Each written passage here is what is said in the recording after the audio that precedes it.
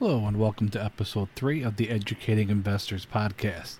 My name is Scott Peterson, financial advisor of Harmony Wealth Management. Thanks for tuning in for today's episode. I believe that educated investors equal successful investors. The goal of this podcast is to help to educate as many individuals as possible on markets, the economy, and financial planning topics. In this episode, I'm going to recap some of the items that caught my attention last week that you should be aware of as well, and to take a look at the week ahead. Most of what I would be discussing in this recap will be based on the posts that I've added on LinkedIn in the last week. So if you wanted to take a look at those posts, feel free to view them on my LinkedIn page. I wanted to start with a quick overview of the markets last week, as well as discuss some of the things I'm watching and posted about last week. The Dow Jones Industrial Average gained 422.06 points, or 1.6%, to 27,219.52. The S&P 500 index rose 1% to 3,007.39, and the Nasdaq Composite advanced 0.9% to 8,176.71. The EFA index, which is the Europe Asia Far East index, was up 1.99%, and the EM, the Emerging Market Index, was up 1.85%. The 10-year Treasury yield ended at 1.899%. However, these numbers mask a lot of things that were going on underneath the surface of the markets last week. There was a massive rotation from large cap growth and momentum stocks to small cap and value names last week. As I had posted earlier in the week on LinkedIn, the outperformance of large cap stocks to small cap stocks got to a high point for the last 15 years but reversed last week. The Russell 2000 small cap index was up 4.9% last week. Even with the small cap rally to large cap recently, the ratio of large cap outperforming small cap is still above the historical average. According to the JP Morgan Guide to the Market, small cap value based on its current PE is trading at 94% of its 20-year average current PE. Based on this valuation metrics, it is the most undervalued area of the U.S. stock market.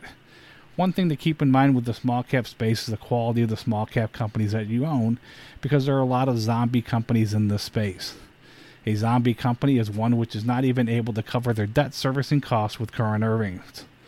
According to Leuthold Whedon Capital Management, the proportion of small cap U.S. firms without earnings stood at 32% at the end of May, matching the highest level since the global financial crisis. So make sure you are well diversified in the small cap space and know what you own. In terms of the fixed income market, U.S. government bond yields posted their biggest weekly advance in more than 6 years, with the 10-year Treasury ending around 1.9%. I put out a post about 3 weeks ago on Treasury yields. At that time, I explained how in a Bank of America Merrill Lynch monthly survey of fund managers in July, taking a long position in Treasuries was the most crowded trade. Data from Consensus Incorporated and their Treasury bond consensus data shows that around 75% of the respondents were bullish on Treasury bonds. I discussed how I would not be surprised to see yields move back up. They sure did move back up. Higher yields came due to good economic data, including retail sales, better news on the trade front, and core CPI climbing to 2.4%, the fastest annual pace since July of 2018. The 10-year yield, with this move to almost 1.9%, has gone through short-term resistance at 1.6, 1.7, and 1.75%. The next short-term resistance level on the 10-year yield is around 2.06%. This would take yields back to around the current level of the S&P 500 dividend yield, which is around 2.03% according to JP Morgan's Guide to the Markets. So what does this all mean for investors? Is this a long-awaited rotation that investors have been waiting for? Only time will tell. However, in Barron's this weekend, Doug Ramsey, Chief Investment Officer at the Leuthold Group, notes that the MSCI USA Momentum Index hit an all-time high on August 29 relative to the MSCI USA Value Index and has been falling since then. That ratio also peaked in March of 2000, Ramsey noted, at the height of the dot-com bubble, just as the S&P did. The peak began the transition out of high-flying momentum stocks into value and ultimately helping to trigger a recession. With this rotation from large-cap growth and momentum stocks to small-cap and values names, as well as a move up in the 10-year Treasury yield this week, be a good time for investors to check on their own allocation to make sure they are allocated and diversified correctly based on their personal plan. If you don't have a plan or need help, find a financial advisor who acts as a fiduciary in your best interest to help educate you on establishing or rebalancing your plan.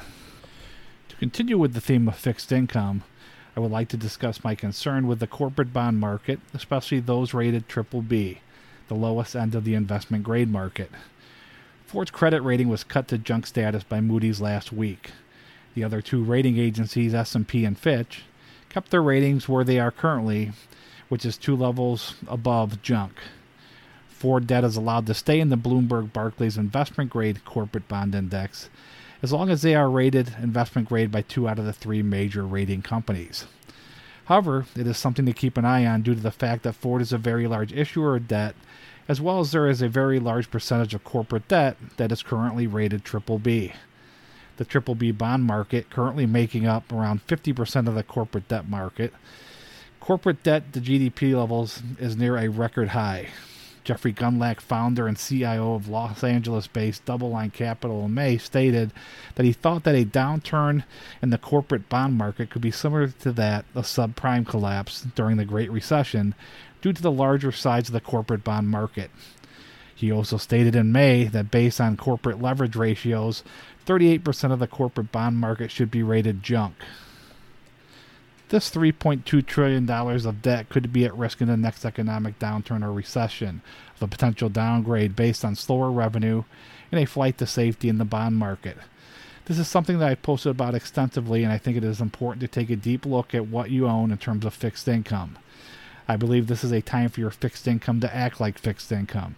More higher rated core fixed income that has a lower or negative correlation to your portfolio risk assets instead of a more aggressive fixed income like high yield or junk bonds, which would be more highly correlated to risk assets and would provide less diversification. Speaking of high yield bonds, I posted a chart showing the lower rated CCC junk bond yields rising and the spread between them and investment grades widening.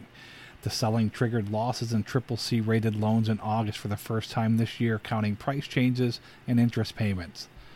According to Moody's, the covenants on high yield that came out in July were the worst on records in terms of protection, which has been a continuation of weak covenants on high yield bonds recently.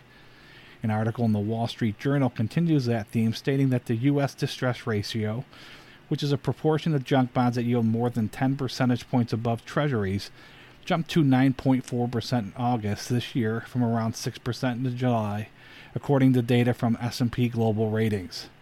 Why this is important is that widening spreads between high-yield bonds and investment-grade bonds could signal concerns about growth in the economy. Finally, the worst-kept secret in monetary policy was finally let out last week. Mr. Draghi at the ECB meeting last week launched further stimulus.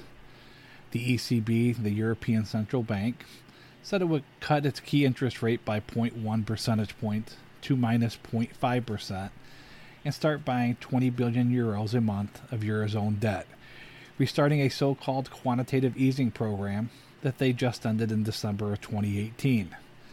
The new QE will run as long as necessary, and the ECB also promised not to raise interest rates until it has seen the inflation outlook robustly converge with its target of just below 2%.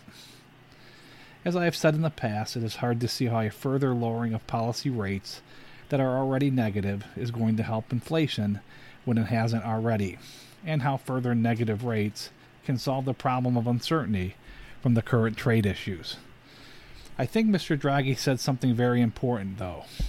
He called on countries such as Germany and the Netherlands to increase spending to support the Eurozone economy.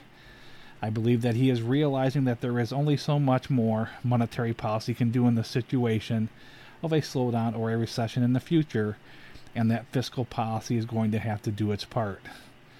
Countries like Germany and the Netherlands have budget surpluses that could be used to fund fiscal policy to assist the Eurozone economy. So far, the German government has shown no signs or interest of fiscal support at this time, but with their economy contracting in the second quarter and potentially in the third quarter, it will be interesting to see if that stance changes in the near future. Now that I have recapped last week and discussed some items I believe should be of interest to investors, I would like to look ahead to this week to discuss a couple of items that will be important for investors. The first thing that I want to discuss is the drone attack on Saudi Arabia's oil infrastructure this weekend. Saudi Arabia shut down about half of its oil output after a drone attack at 2 Aramco facilities. This would amount to 5 million barrels a day and 5% of the global oil output per day. The Secretary of State of the United States has blamed Iran for the attack. Officials had hoped to restore production to its regular level of 9.8 million barrels a day by Monday. Saudi Arabia's energy minister said lost production would be offset through supplies of oil already on hand. However, as of this evening, Saudi Arabia's national oil company expects to restore roughly a third of crude output disrupted in this weekend's attack by day's end Monday, but the strikes will likely leave the country short of full production capacity for weeks. U.S. oil futures advanced about 12% to $61.60 a barrel shortly after trading opened at 6 p.m. Eastern this evening.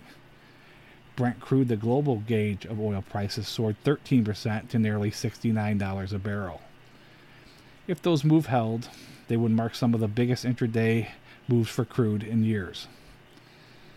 If it takes longer to turn back on production, this could potentially lead to higher energy prices. It does lead to more uncertainty in the Middle East, which could also have an effect on energy prices. Almost 3/4 of Aramco's crude exports, about 5.2 million barrels, were delivered to customers in Asia last year. It believed demand will grow faster than anywhere else in the world in Asia. Its Asian buyers include China, India, South Korea, Japan, and Taiwan. This is now another concern when it comes to the economy, along with the trade war. Finally, the second worst kept secret in monetary policy will take place on Wednesday.